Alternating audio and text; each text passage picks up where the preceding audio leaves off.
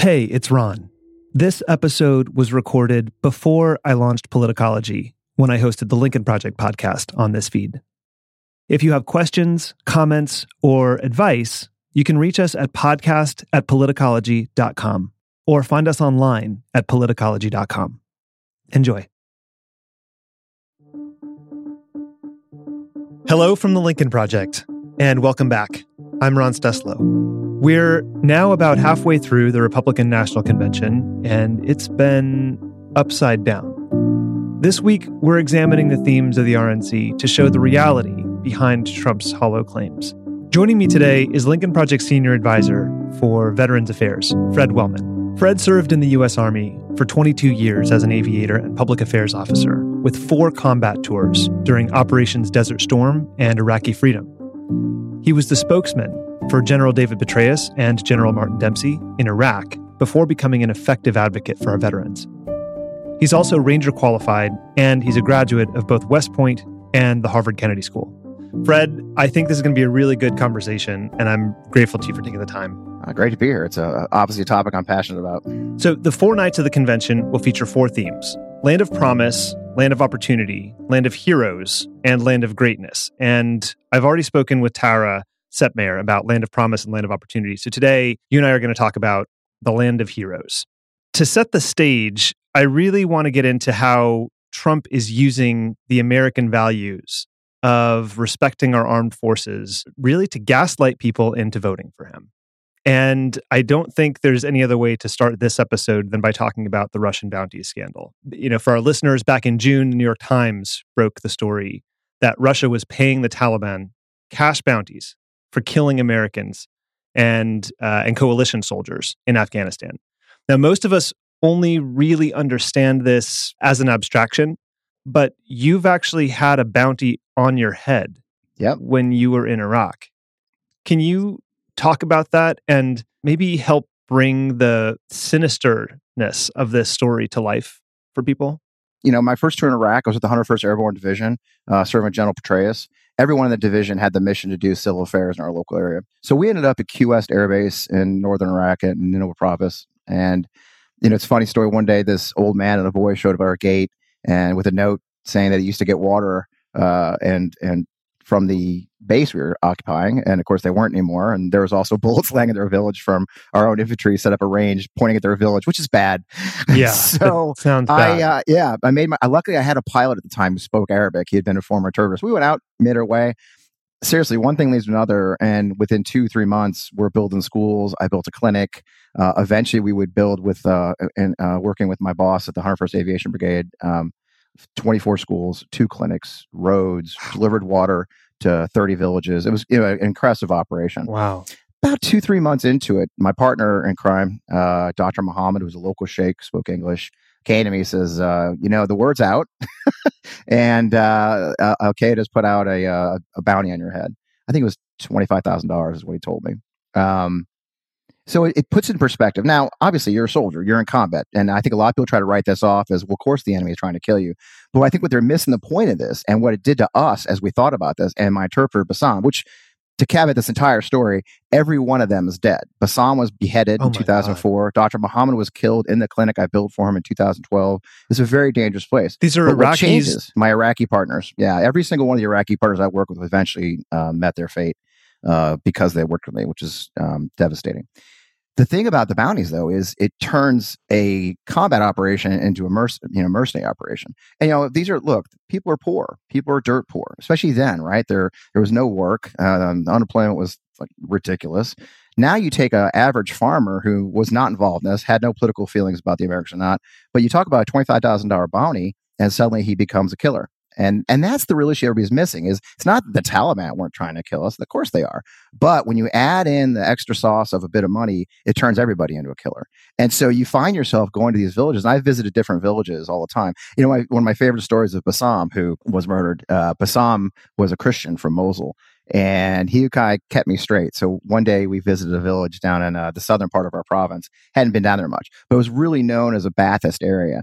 And the sheikh, what happened, I go to one village, there'd be sheikhs lined up for the next village. And the sheikh came to me and says, hey, Major Whelmy, why don't you come to our village, visit? And I said, yeah, sure. I said, and I was tired. I said, Bassam, tell him we'll be there at 2:00 on Thursday. He says, no. I said, Bassam, I'm tired. Just put it in the calendar, 2:00. He goes, no, we don't know who these people are. We tell them 2:00 Thursday, they're waiting for us. We get killed. I said, Bassam, I get that, but they're going to cook a sheep. They're going to be waiting for us. And he says, and there, it's going to be the title of my book someday. He says, Major Wellman, it is better the sheep gets cold than we get killed. And that's great advice. And it goes. So I did my duty, but I came home and I inadvertently over a beer one night told my wife that there was a bounty on my head while I was there. Well, guess what? I went back for 2 more tours, and that bounty still existed. And it just changes the dynamics. So now you've got the soldier wondering, the soldier's wondering if every person's going to kill him, and you got the family at home wondering, my God, my husband's got a price on his head. It's one thing to be in combat, but another. So I think the aspect of this, it's no longer just a symmetrical war of ideas. Correct. Now it's got money. Now it's about, hey, I got to feed. Look, hey, people got to feed their families. It's just how it is. I get that. And when you add that money bounty in there, that's the thing. That's the missing point I see in a lot of these conversations is it turns everyone into someone who's a potential enemy and not just the people who normally have the guns. So it's especially horrifying and disheartening to see the president of the United States not only not doing anything. Let's be very honest. People say how he hasn't acted. I think it's 59 days today. 59 days since the article came out. That article was confirmed.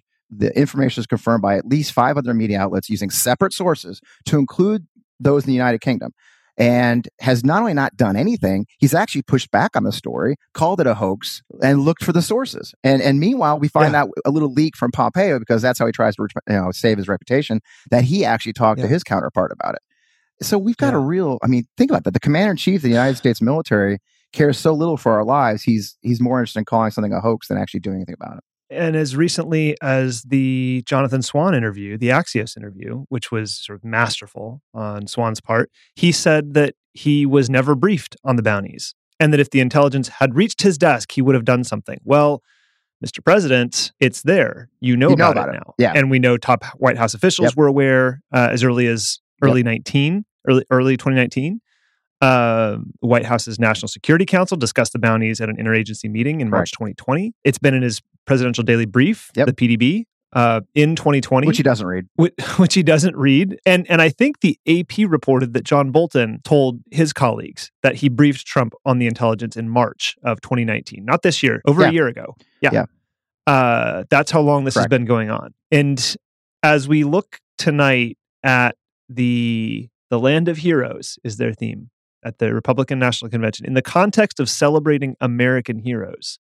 I mean, it's obviously hypocritical that the president was so disinterested in protecting our troops that he claims he never knew about the bounties when it appeared in multiple intelligence documents. But how should we be thinking about the shamelessness of using this idea that America is the land of heroes to frame the president's reelection campaign? Well, it's incredibly frustrating. And this is the way it's been the entire administration. It's always been symbolic. It's always been about the military power, but not the actual caring to be commander in chief.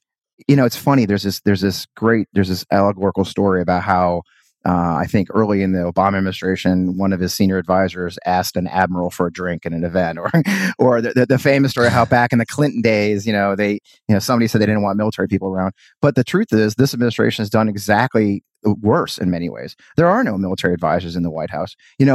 President Obama and the Biden administration had 4 directors of veteran military affairs, 4 in a row. Every year they had a new guy for a full 4-year term. Worked right in the West Wing, worked with the military service organizations, worked with the veteran service organizations. Didn't even replace that. You had Joining Forces, Dr. Biden's amazing campaign in the White House. I remember having a discussion at the very last event I was ever invited to, which was Veterans Day breakfast the first year they were in office, which was not in the White House. It was over at the Chamber of Commerce. Pence didn't show up.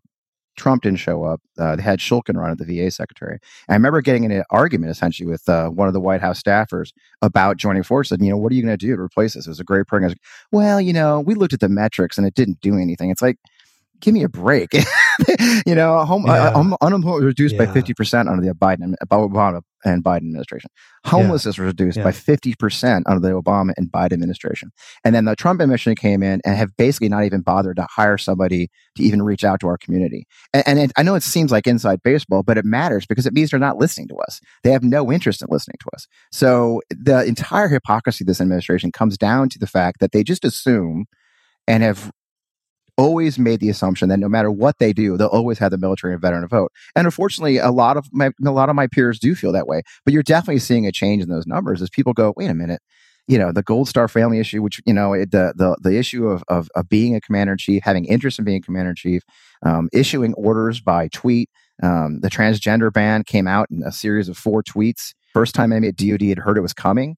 It's just outrageous. Well, it also is a bit complicated for military personnel, I think, and you can speak to this a bit, to, we talk about the president sort of taking for granted that they're always going to have the military vote, right? But how can a sitting president claim to support the troops but not confront a foreign leader putting a bounty on soldiers' heads after it's the ultimate duty? Yeah, it's the ultimate duty. And so military folks have a certain code about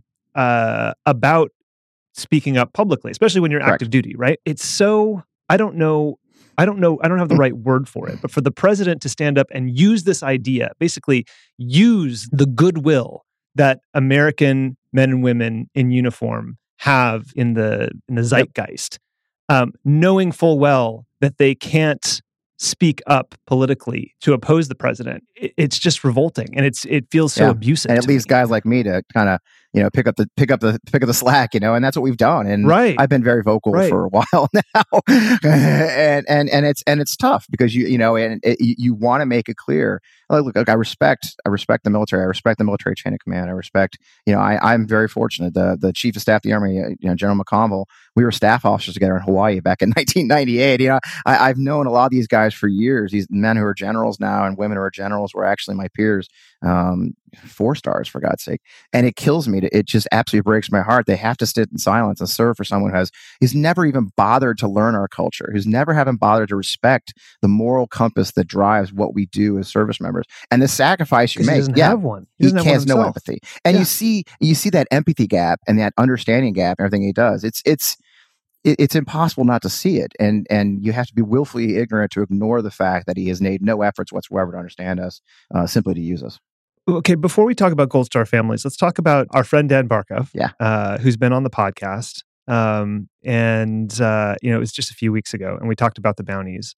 And one of the things he said is that other presidents of both parties would have called Putin immediately after they heard about this. In fact, we saw Joe Biden talk about the bounty scandal in his acceptance speech at the DNC, and he got visibly angry as he talked about it. Can you reflect on the difference between a sitting president ignoring the bounties and Joe Biden's comments? I was very impressed by Mr. Biden, Vice President Biden. I've actually had to, I've met him a number of times over the years. I met him when I was a serving lieutenant colonel in the Army, serving as a public affairs officer in Iraq. He came over on a Senate visit, and I met him as a senator, and we disagreed. I mean, I'm not going to pretend. Yeah. He had an idea, I think, to break Iraq into 3 parts. I remember literally saying to him, I said, "Sir, that's not possible, right? I mean, it's a great idea, but we can't do that. We're not in the government of Iraq, So I'm not going to pretend I was like a Biden fan, But by the same point, it's decency. You saw the visible anger in his eyes because as a human and as a leader, and most importantly, here's what you got to remember, Ron. He's a Blue Star dad. He sent a son to Iraq in 2009. Bo served. And the feeling of a military family when you have a son in combat, like I did. So I'm a veteran. Yeah. My son is a veteran. My son-in-law still serves in the National Guard. He spent a year. Here's how sad our situation is with the Forever War. I went into Iraq on day 2 in 2003 with the 101st Airborne Division. My son-in-law came out of Iraq on day -2 in 2012 at the end of OIF. Okay, so we have a multi-generational war in my family, right? So I've sat at home waiting for my son-in-law to come home. I sat at home in August 3 years ago as my son-in-law served in Charlottesville with the Virginia National Guard guarding a damn statue as Unite the Right. So I know that visceral feeling of being a parent as you send your child to war. And that's the thing about Biden. Why is Biden angry? Because he's waited for a son to come home. He's waited for a son. He's waited for that fateful knock. My first wife, who passed away in 2004, when I was in Desert Storm, I lost two of my men in the air war. It was terrible. And there was a rule that then, first of all, we didn't have, cell phones. We didn't have email then, right? So they had to wait for the call. And there was a rule that the wives would it was actually common knowledge, all the spouses of our service members would wait till 9 o'clock at night, because after 9, the casualty assistance officer weren't allowed to knock on your door. So if you made it to 9, right, you made it 9 o'clock, you were clear for the day. So the funny story that Jen used to tell was at 9:04 one night, the damn doorbell rings. And she opens the door, and it was a pizza delivery guy who misidentified the apartment and went to the wrong apartment. And he got his ears blown back with this tiny little Irish girl, because, what the hell's wrong with you? And the poor guy had no idea what he walked into, in the ambush. Oh. She was tiny. I mean, she was a fierce little tiny Irish girl. But again, it goes back to circling back to the point you made earlier, right? Why'd you see fear and anger in Biden's eyes? Because he's been in our shoes. He sent us on to war.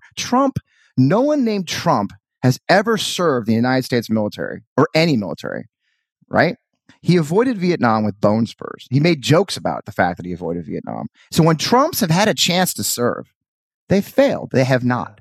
And in this case, I mean, I think what's so interesting about this election, Ron, is we do have this strange circumstance. And, let's be honest, Democrats aren't well known for being national security types. Right. They're not known for serving, Right. There's a lot more veterans usually, but never at the presidential level since freaking JFK, I suppose, or Carter, I should say, excuse me. Carter was a naval officer.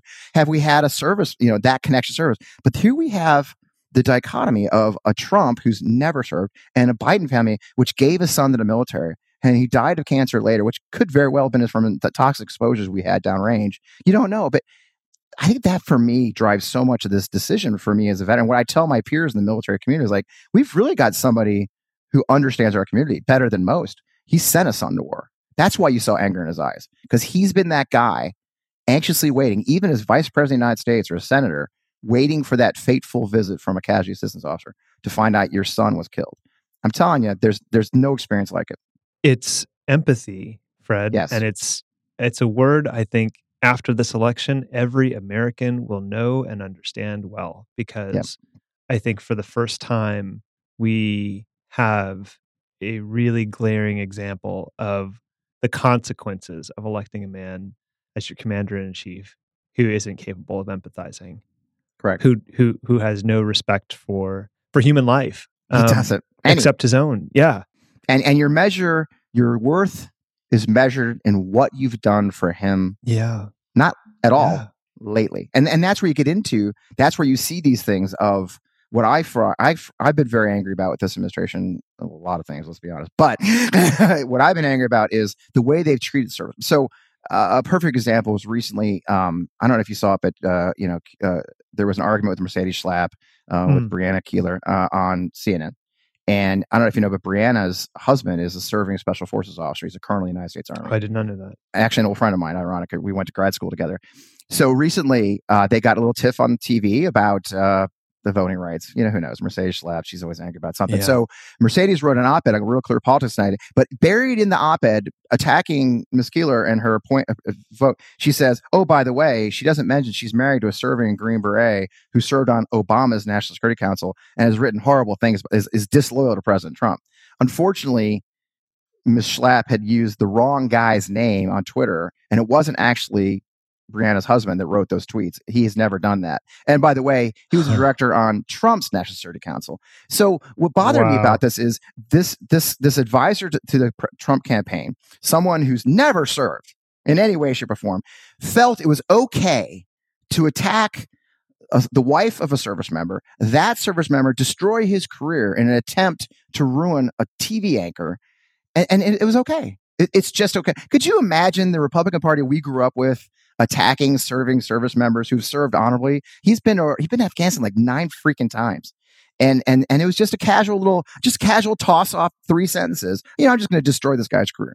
And I think that really gets to what we see with this administration. They're just more than happy to toss any of us aside if we don't. I joke about it. If you're a Game of Thrones fan, you have to bend the knee, right? Yeah. It's not good enough to bend the knee. You have to be useful.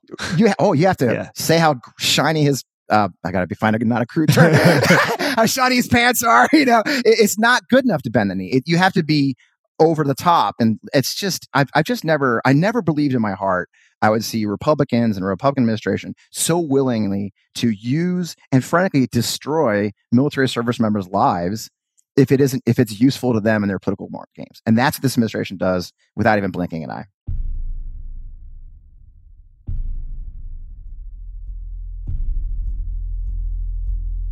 Okay, let's talk about Gold Star families, because this convention is not the first time that Trump has used this gaslighting tactic when it comes to support for the military. As we all remember, in November of 2019, Trump was giving a speech in commemoration of Veterans Day when he said, "To every Gold Star family, we will stand by your side forever." Prior to that, Trump told Gold Star families that their son would still be alive had Trump been president in 2003, and that soldiers knew what they had signed up for. Yeah, LaDavid Johnson's wife. I don't know that there's any group of people in America who are talked about as heroes more often than the troops who give their lives to protect our country in the context of celebrating heroes, which is what they're doing tonight. How troublesome are Trump's comments toward Gold Star families? Well, he just has never. Again, the thing about this administration is you have to talk about actions and words, right? They love throwing words out. He loves throwing out loan to the troops. He loves humping the flag. It's just it's just actions speak loud, and the actions are so obvious. The actions from the attack on Kizir, Captain Khan's family. I mean, here's a captain who stood out, saved his men, was killed by a suicide bomber. His parents are heartbroken. They state their opinion. He can't resist. Saying something shitty to him. Terrible. Then you go forward to the David Johnson incident in 2017, where he calls her up, a widow who's grieving, who just lost her husband, a young woman. I mean, and see, that's the story we fail to act. These young men, these 20-year-old men, and their widows are 21. Their caregivers, when they're wounded, are kids. I have kids younger than many of these spouses are now taking over as caregivers, or their Gold Star wives. They're widows at 21, 22 years old. This is a very tough folks. Yeah. And just so casually say, well, you know what he signed up for. Yeah. Just as recently as 3 weeks ago, we lost 9 service members off the coast of California in a horrible training accident when their amphibious vehicle sunk off the coast of California. They were lost on Friday. We know that at least one died Friday night. They found the bodies. They decided the rest of them dead on Sunday. Trump didn't say a word. He didn't say a word till finally we started abusing. A bunch of my peers and I started saying things on Twitter. And Tuesday afternoon, he put out a single tweet, clearly not written by him because it was a coherent sentence, talking about how, it's so sad these guys got killed. They just don't care. And so to act like he cares about Gold Star families is so obvious. And it's funny, timing's everything. Just yesterday, 2 days ago, I had the good fortune to work with an organization called Tragedy Assistance Program for Survivors, TAPS, run by a remarkable woman, Presidential Medal of Freedom recipient, Bonnie Carroll. Actually worked under Reagan. Wow. And it's a great organization. He takes care of those who've fallen in combat. And I let to know so many of our Gold Star families through them. And it's heartbreaking what they do and the people that service them do. And so one of them, Amy, is a friend of mine. Her brother was killed in 2006. It's a great story back in May of 2010, Memorial Day of that year, when Vice President Biden and his family visited Arlington National Cemetery and spent time in Section 60, where the global war on terror lost are all buried. He was there to meet the families of the fallen. He met all the families. He listened to their stories. He hugged their kids. There's a wonderful picture of him leaning over a gravestone, talking to a Gold Star family, providing empathy, providing understanding of what they've gone through. And it's so clear that he actually cares, that this is a man who cares. And I go back to my own experience with President Bush. So I'm a young officer, just got back from Iraq 2004, I guess. And I got tasked to escort the president. Don't even ask how that happened. And one of the things how exciting was that? I ended up with Karl Rove all day. That was a unique experience. But so one of the things that President and Mrs. Bush used to do is if they visited a military base, they would have all of our Gold Star families meet them. So that we set up all of our Gold Star families from that very first tour in Iraq. This is 2004. And we set them up in our museum at Fort Campbell, spaced about 20 feet apart. And Mr. and Mrs. Bush, President Bush, met every family for 2.5 hours. They walked slowly through the museum meeting every single family and listening to them. Some of them yelled at him. Some of them cursed him for sending their husband to war, their son to war. We had to rotate. The White House, I remember I was standing with Karl Rove, and the photographers would rotate out because they'd become so emotionally overcome, they couldn't take pictures anymore, right? And what did President and Mrs. Bush do? They took it. They had the conversations, and they were brutal conversations, and they accepted that they had sent these men and women off to war. And I had such respect for Mr. Bush for doing that, right? And I can't imagine a scenario on this God's green earth where Trump and Melania would walk through a military museum talking to the family members of Gold Star families. That's the empathy we miss. That's the empathy we deserve in a president. Yeah. And, whatever you want to say about policies and positions, in the end, we have a clear choice. Empathy and care for our military service members in the Biden family. Yeah. And whatever the hell this is in the Trump family. Yeah. Would you, while we're on this topic, would you briefly tell the story of the Johnson story for our listeners? Yeah. In case that's not well known. Yeah, it's important to remind people these stories have been 2 or 3 years. Yeah. So back in October of 2017, a lot of people don't remember, we had a special forces team that was escorting local indigenous forces in Africa, and they got through a series of ridiculous mishaps. Were sent essentially into an ambush by local Al Qaeda affiliated insurgents. A horrible firefight broke out where these men had to flee for their lives without air cover, eventually killing all 4 of them. One was missing for a while before his body was found. He was identified. That young man was a young black soldier named LaDavid Johnson. So flash forward a few days, they are going to the funeral, actually. His widow is going to his funeral, and President Trump decides to call and wish her well, and ended up being a giant scandal at the time because he called, and apparently, according to this widow and a congresswoman who was with him, couldn't seem to remember the young man's name.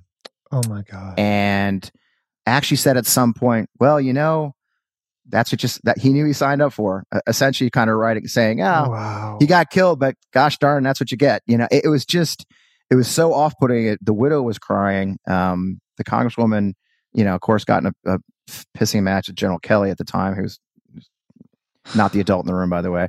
And it ended up being a pretty decent scandal. So very early in the Trump administration. And I think it just sent such a signal that he has no idea what he's doing. And it also sends a signal too that really disturbed me when General Kelly, the chief of staff of the White House, stepped into the fight and ended up lying about a congresswoman. And I remember everybody was as this hopefulness that, we got General Kelly, we got General Mattis, they're going to save the day. Right. And what you find is once you step into that administration, all that goes out the window. Yeah. You serve Trump, and you're loyal to Trump. If you don't, you get tossed aside. And it was a horrifying experience. And I think it really set the tone for us. A lot of us in the community, the military community, said, there it is in action. This is what we feared during the election campaign. We said, this is what we're going to get. And of course, you proved us right. Let's talk about Colonel Vindman. We've talked about the hypocrisy of claiming to support troops while doing nothing to stop bounties by a foreign nation and insulting Gold Star families. I want to look at the hypocrisy that is played out in the treatment of a particular service member, Lieutenant Colonel Alexander Vindman, who I think most people know now. And, we at the Lincoln Project made an ad about this when we learned in early July that Lieutenant Colonel Vindman retired from the military following a campaign of bullying, intimidation, and retaliation by a president and his allies. After 21 years of military service, he testified in the impeachment inquiry late last year. He told lawmakers that he raised alarms inside the Trump administration about the phone call, the famous, infamous phone call between Trump and Ukrainian President Zelensky. And you remember after he testified, Trump took to Twitter to say that Vindman was very insubordinate and that he was given a horrendous report by his superior. He wasn't. Nope. As his direct supervisor, Fiona Hill, said, he displayed excellent judgment. Yep. And John Bolton told MSNBC that he thought Vindman merited promotion. Yep. Can you talk about this campaign of bullying led by the commander-in-chief toward an Army officer and how it impacted Lieutenant Colonel Vindman and his family? Because I think you know him. I do. I've been very fortunate to get to know Alex and his wife, Rachel, who's a force of nature all of our own. Don't mess with an army wife. Just let me warn you now. Just as so you know, don't mess with an army wife. Also, don't mess with the Marine wife. That's another story. But yeah, no. I've really been fortunate to get to know Alex recently. I tease him as he's a Boy Scout. I'm a little bit rough around the edges. Alex, truly, the guy you saw in Congress that day, the guy who said that inspiring sentence that has inspired many, it may have been my next tattoo, which was, this is America, here right matters. Yes, that is so Alex. That's really who he is. He is as good and as honorable a man as an officer as you'll ever meet. And I don't say that lightly because I know a lot of them. I've been involved in the military 35 years, and I got to tell you, he is as good a man as you might imagine. And so to see him do his duty and serve his country and stick by the code of honor and responsibility that we are all trained from the day we become a cadet, is horrifying. And it just goes to the larger issue of the politicization of the military under this administration. And it goes to that issue we talked about earlier, is like, what have you done for me today? And so what's really scary and what's really horrifying is the campaign. It was a campaign. It didn't end when he was unceremoniously and his brother marched out of the White House. That's fine. But it was also Mark Meadows, this worthless chief of staff, trying to spread stories about him, calling up reporters, trying to dig up dirt on him and his brother. They've continued this campaign to discredit a man who did his duty, who served his country with honor. They can't let it go. And so they've ruined a good career, a man who deserved to be serving. And then the final caveat, the final coda is the most disgusting one of them all, which is why my Twitter bio says former junior employee of the Army, is when Kayleigh McEnany gets before the podium, someone who, I don't even want to talk about her, but to say, I don't want to talk about a former junior employee, you got to be kidding me.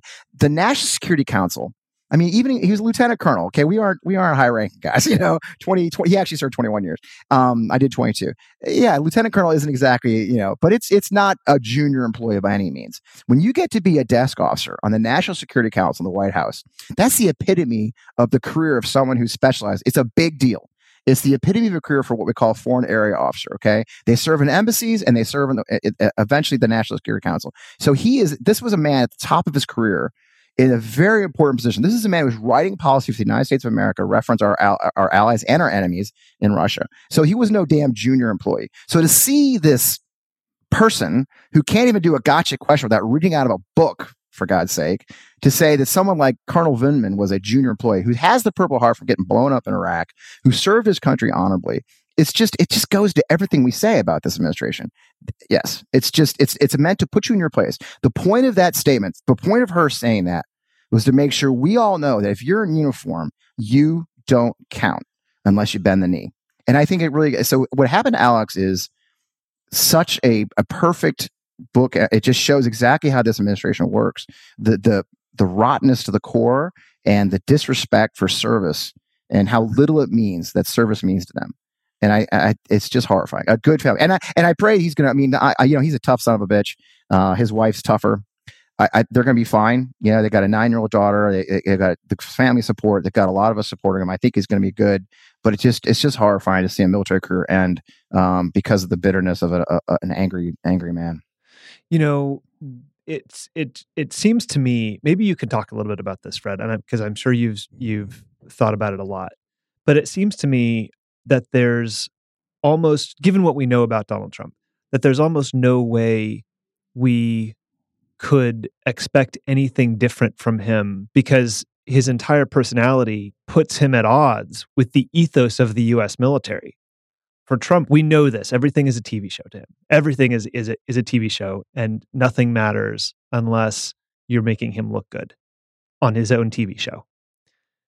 And the U.S. military it's the polar opposite of that kind of value structure. Can you talk, like, there was bound to be a clash here because the commander-in-chief fundamentally cannot comprehend the ethical structure of the armed services.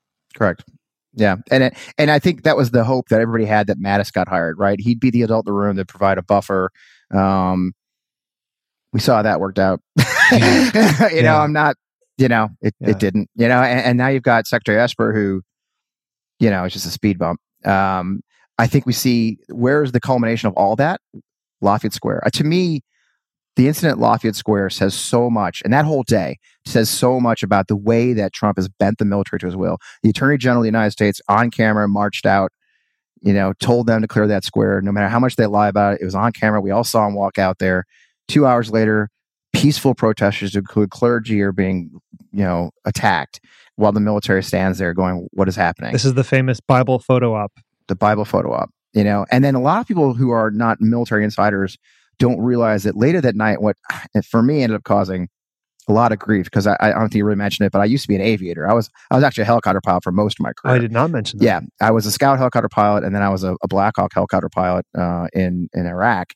And I don't know if a lot of you realize, but that night they sent National Guard helicopters in to what we call dust the crowds. They used a medevac helicopter. So think about this for a second. They used a medevac helicopter, a helicopter with red crosses on the side, hovered over the crowds in DC to disperse crowds by the order of, they're not sure who yet, because they're still investigating it. They still don't know? They haven't publicly said who ordered it. There's an investigation. There's always an investigation. And so at some point, someone ordered, think about it, an ambulance, an air ambulance, to hover dangerously, extremely dangerously, low altitude inside of a city, which we would never do, to hover over crowds, dust them, just like we would do in Iraq. We did that in Iraq to disperse rioters who were shooting at our troops. You don't do that over peaceful Americans who just happen to be out after curfew. And so the bending of the military to the Trumpism is right there for everyone to see. And a lot of people who didn't, they focus on the day's events at Lafayette Square, but many of us who served understood the real impact was seeing a helicopter with red crosses on the side of it. Yeah. Dusting out American citizens inside our nation's capital. What a horrifying sight. And I think in a lot of ways, maybe, just maybe, General Milley at that point realized this was bad. Because Milley, General Milley, the chairman of the Joint Chiefs, ended up apologizing for his participation in the Lafayette Square debacle in a speech a week later, which is interesting. He still got a job. But it just goes right. That whole day goes to exactly it's the culmination. And then you saw it again at West Point, his speech at West Point. I've graduated from West Point. I've been to a few graduations, right?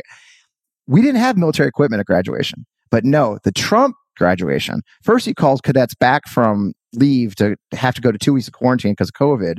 Then he has a speech on the parade ground, and they got all these freaking tanks and armored vehicles lined up. I mean, it's West Point. They had to ship those in. I mean, think about that for a second. They shipped military vehicles to West Point so they could have a pretty parade, so he could look like a tough guy in front of his military equipment. It's just so we have this reaction, obviously, that this is so horrific that no other president would even dream of doing something like this. But can you talk a little bit about the consequences of this type of, can we call it abuse of the military, abuse of power? What are the consequences both to the military, to the structure of our American institutions? What are the long-term implications of this kind of use of the military?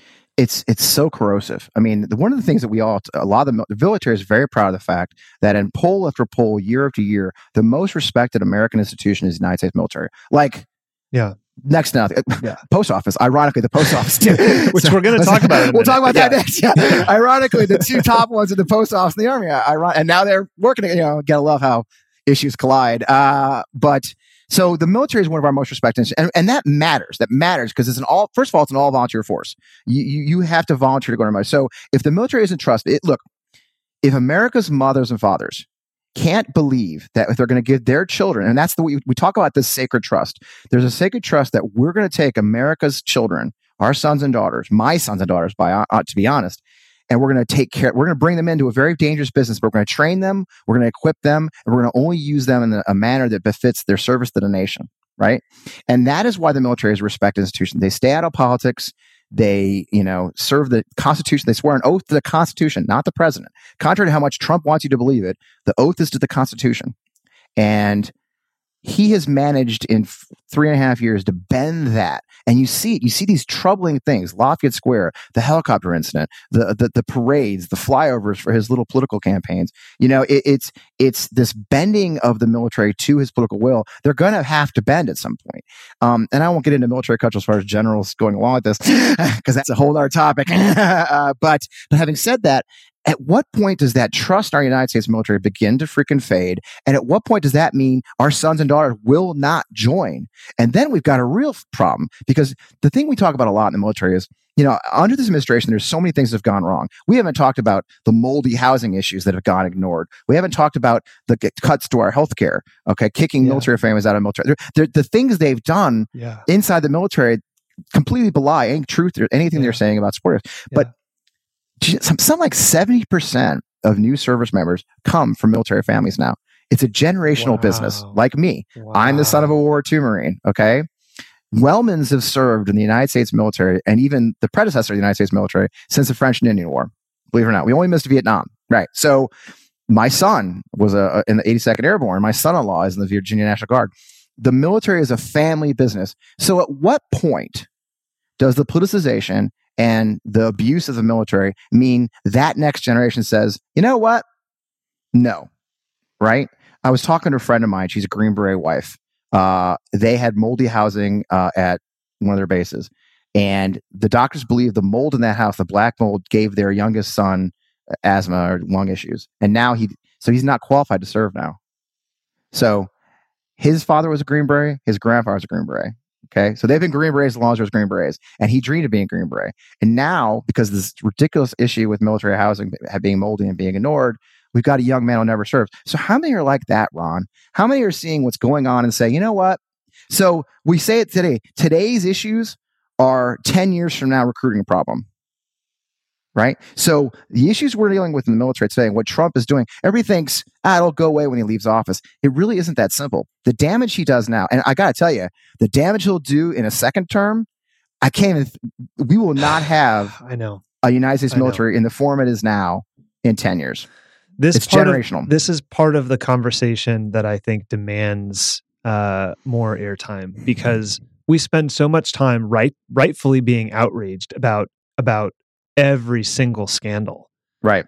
But we don't spend enough time talking about the long-term consequences, because even when he's gone, this stuff is going to have a ripple effect. That's my fear. That's exactly what I talk about it quite a bit. You see it in I see it because I'm hypersensitive because I'm a server, but I'll see it in the way a public affairs officer treats the press. Right. There's one guy I've been very harsh on, who's a lieutenant colonel in the United States Army, who was like bashing a reporter on Twitter. It's like, whoa, time out. It's so inappropriate. We serve the American people. It's not the other way around. Right. So this insidiousness this insidious Trumpism that's creeping into the ranks that goes unpunished is that's what keeps guys like me, who are veterans advocates and passionate about it. And by the way, the father of a service member, that's what keeps us up at night, right? What is the long-term impact, and how do we get rid of that? I mean, what is the price we pay for the next administration, where they are, and the next one, it's a second term. The idea of a second term as commander-in-chief keeps me up at night. Yeah, the idea of a second term, for a lot of other reasons, including this one, is just, I mean, the military implications alone should be terrifying. It will send a cold chill down your spine. You think about if he doesn't even have to pretend to care anymore. Oh my God! God knows what could happen. Okay, you're just full of cheer today, Fred. Yeah. On a positive note, how was the play, Mrs. Lincoln? Okay, my favorite joke. Let's go to the United States Postal Service. It's the last thing we're going to talk about today, because of the impact of the changes at the USPS on veterans. Because we've done a lot on this topic with regard to voting and the slowdown in mail and sort of the length of time it's going to take for ballots to be delivered. But I want to talk today about the implications for veterans, because the VA fills about 80% of veteran prescriptions by mail. Correct. That's, for folks to wrap your head around this, that's 120 million prescriptions per year. Yep. These deliveries arrive daily to about 330,000 veterans. across the country daily. Every day. Veterans are reporting much longer wait times already on their medications. And 31 Democratic senators wrote a letter to Postmaster General DeJoy, calling on him to assess how the mail delays impact vets. What's your reaction to the administration allowing veterans who need medication to be collateral damage in a move essentially to steal an election? That's it. You know, I've been very fortunate. I've been involved in this issue very early. The wonderful thing about being a longtime veterans advocate is you have a lot of folks that know you. And one of my friends who works at VA sent me a note one day. I said, "Hey, have you heard that we're getting reports here at VA that some veterans are having their prescriptions delayed 2 to 3 weeks?" I said, that's a really big thing. I mean, let's just worst case scenario, you're on antidepressants because you've had suicidal ideations in the past. 2 to 3 weeks, that means you weaned off your drugs. Yes. Things get ugly fast at that point, right? So I tweeted it out. I said, "Hey, who's hearing this, by the way? A friend tells me this," and it blew up. I mean, I think there's 50,000 likes on this tweet alone. Over 1,000, 2,000 responses, people saying, "Yeah, me too." And a reporter, I was great, Abby Bennett at a little radio outlet called Connecting Vets, picked it up, and she did some research, and the story has blown up since then. And I'm proud that Lincoln Project was part of that. But it is a giant issue, and I'm getting pummeled with veterans saying, "Yeah, my stuff's late." This is serious. I think what bothered me, and what they're trying to get away with, Ron, and you get this, is what DeJoy was doing in his little conversation. And the Nevada senator, forgive me, I've forgotten her name. I'm not enough caffeine, but she hit him pretty hard on the issue of the veterans. But what they're trying to say is, "Hey, we assure that all this will be delivered. We can do Christmas. We can certainly do the election, but they're all carefully avoiding timeliness." Look, you may get your prescription, but 3 weeks late is a death sentence. That's not going to cut it. Okay. It's not going to cut it. Timeliness matters. So they're trying to gaslight us again by saying, "Hey, look, Christmas goes for 2 freaking months. My grandma would mail me my sister-in-law, I love her to death. She sends out Christmas presents probably next week. Okay. I'm going to get some weird Santa for my sister-in-law, and that's her jam." So to compare Christmas to the timeliness of a veteran's prescription arriving on time is complete gaslighting. Timeliness is what matters. A package of medicine sitting in a post office, a hot truck for 4 days, insulin goes bad. A lot of these medicines go bad. Right. So they're gaslighting us. They're telling us it's okay, that they got plenty of volume. It's not the volume they have to handle; it's the timeliness they have to handle. And that's what really angers me. And somebody said to me, "Wow, veterans aren't the only ones." You're absolutely right. Veterans are not the only one. But let's just think about quickly a 77-year-old Vietnam veteran who's diabetic and has antidepressants he takes because he's had some tough times. Did 2 tours in Vietnam. Like many of us, I have PTSD. I've been very open about my mental health struggles. You know what? I can't wait 3 weeks because these fools decided to, cut the sorting machines and cut overtime and play silly games to try and save this horrible human being's election chances. And that's what we're seeing. And I think the reason this issue is blowing up so much lately is because for a long time we did talk about the Postal Service delays. It's not a new issue, but dismantling sorting machines, not enough overtime, But when you say, okay, John Smith of the Ranger battalions from Vietnam is not getting his medicine anymore because of these guys decided it wasn't important to deliver the mail on time every day. Now we get it.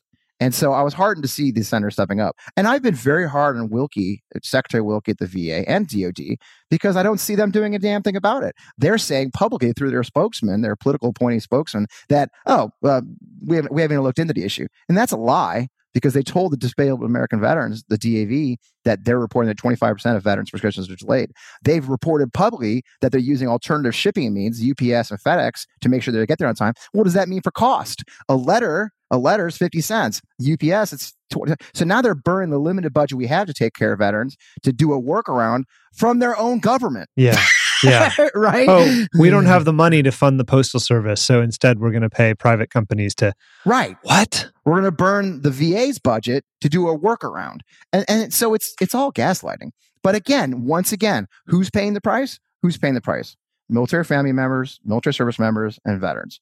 And then to go up on that stage at the convention and say, we love the troops. It's just so disgusting. It's impossible to reconcile the claim that Trump supports the troops when you look at the brazen disregard for veterans' health care. Right. And just ignoring it. Look, the VA has never been perfect. Okay, let's not pretend. It wasn't perfect under Obama. It wasn't perfect under Bush.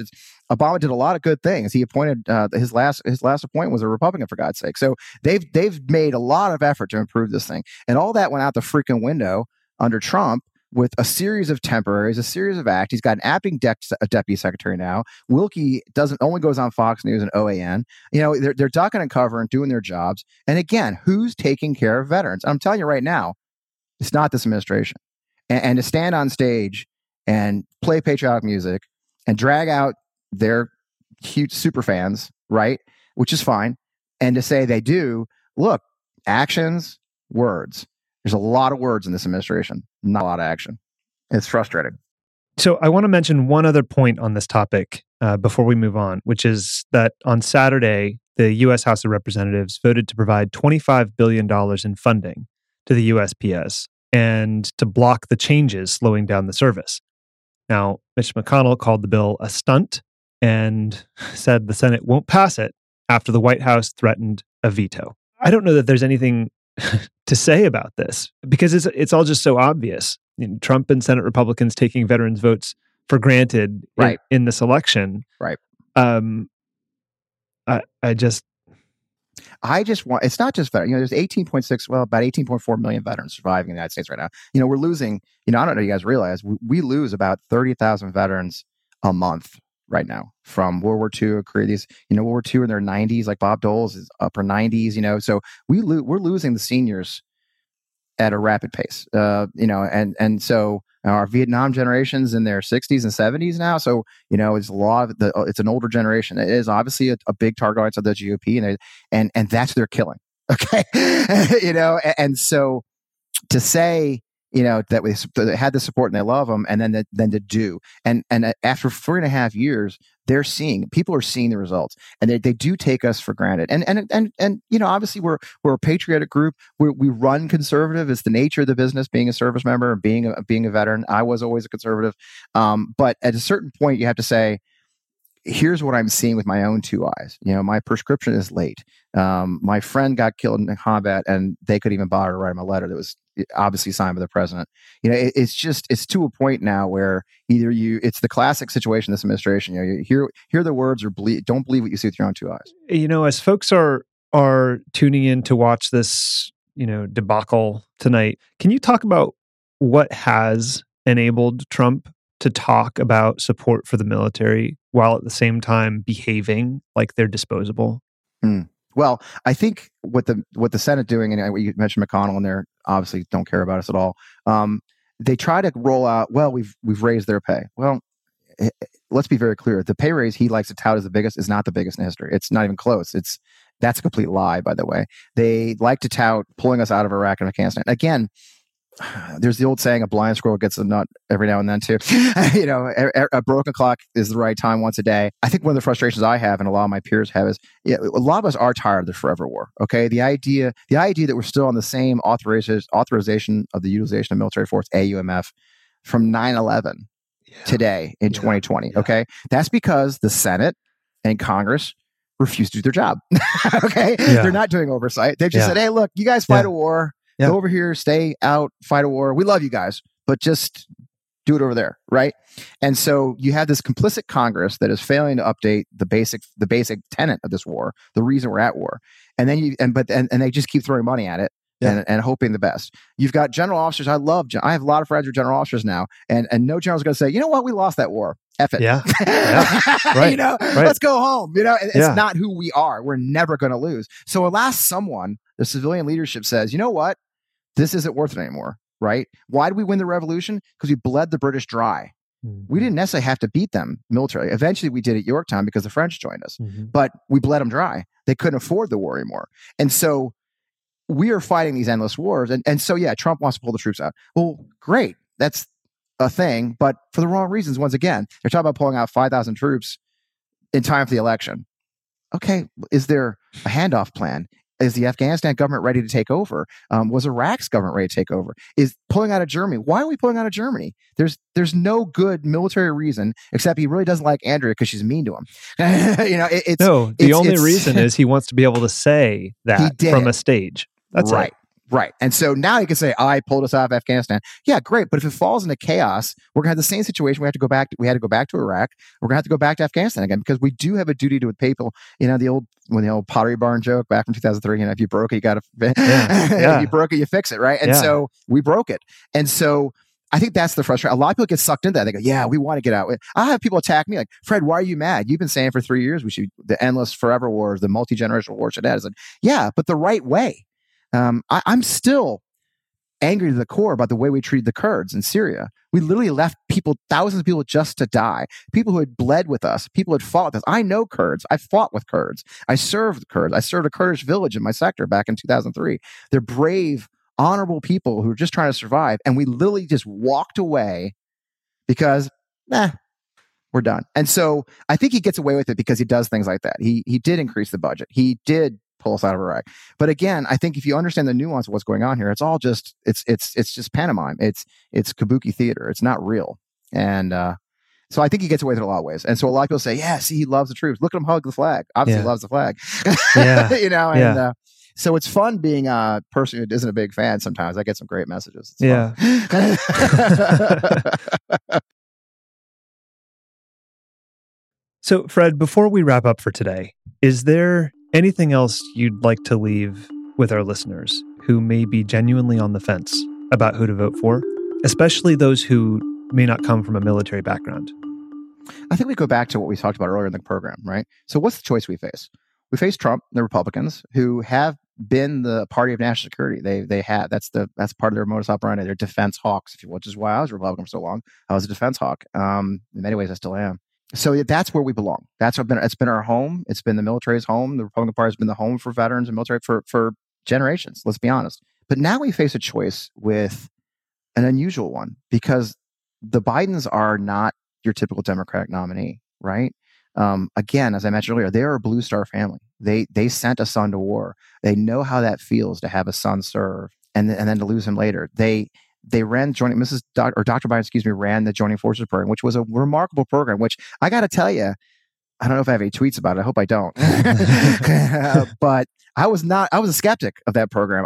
Matter of fact, I actually counseled my clients in 2011 not to join because I thought it was just smoke and mirrors to get them reelected. And then it kept going and it kept going. And it went for 6 years or 5 or 6 years.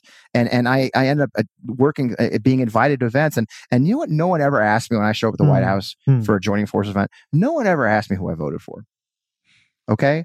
And so we face a very clear choice in this election. And if you're a military member, a family member, a veteran, or you're just, a patriotic American who loves the troops, which so many, especially our Republican friends, are so passionate about the service to our nation that our uniformed service members do, just take a second in that voting booth and say, I've got this gentleman who's never served, who has disrespected the military, has used them inappropriately, has abused his power as the commander-in-chief, versus this gentleman and his family who actually have given their children to the nation and have honored their service through work publicly and privately and shown real empathy. I think I just wish people who would step in that void, with just a few, would say, you know what, since this is an important issue for me as a military support mission, I'm going to choose this family. I'm going to choose this military blue star service to the nation family over this other gentleman who hasn't. And I think if we get that, if we come down, if you're a single issue voter or even a multi-issue voter and you're on the fence, know that people like me who've served and have kids serving really desperately want them to have a commander-in-chief who cares about their life like it's their own child. Yeah. And that's the difference. The difference between Trump and Biden is so very clear. Biden will treat our service members, no matter what decision or policy goes on, he will always treat our children like his own. And I can say without doubt that we've never seen Trump treat the service members like they're his own children, and we will see less of it in the second term. So that's my hope. I hope just a few people say, you know what, I'm going to give this guy a chance because I care about our service members, and the Bidens have proven time and time and again in a lifetime of service that they do too. That's what I hope for. Fred, thank you so much for taking the time today. Thank you. And thanks to all of you at home for listening. This episode was recorded when I hosted the Lincoln Project podcast on this feed. If you have any questions or advice, you can reach us at podcast@politicology.com. And please know that even if we don't respond, we read every email we get, and we love hearing from you. If you enjoy the show, it would help us if you could rate and review us wherever you get your podcasts. I'm Ron Steslow. I'll see you in the next episode.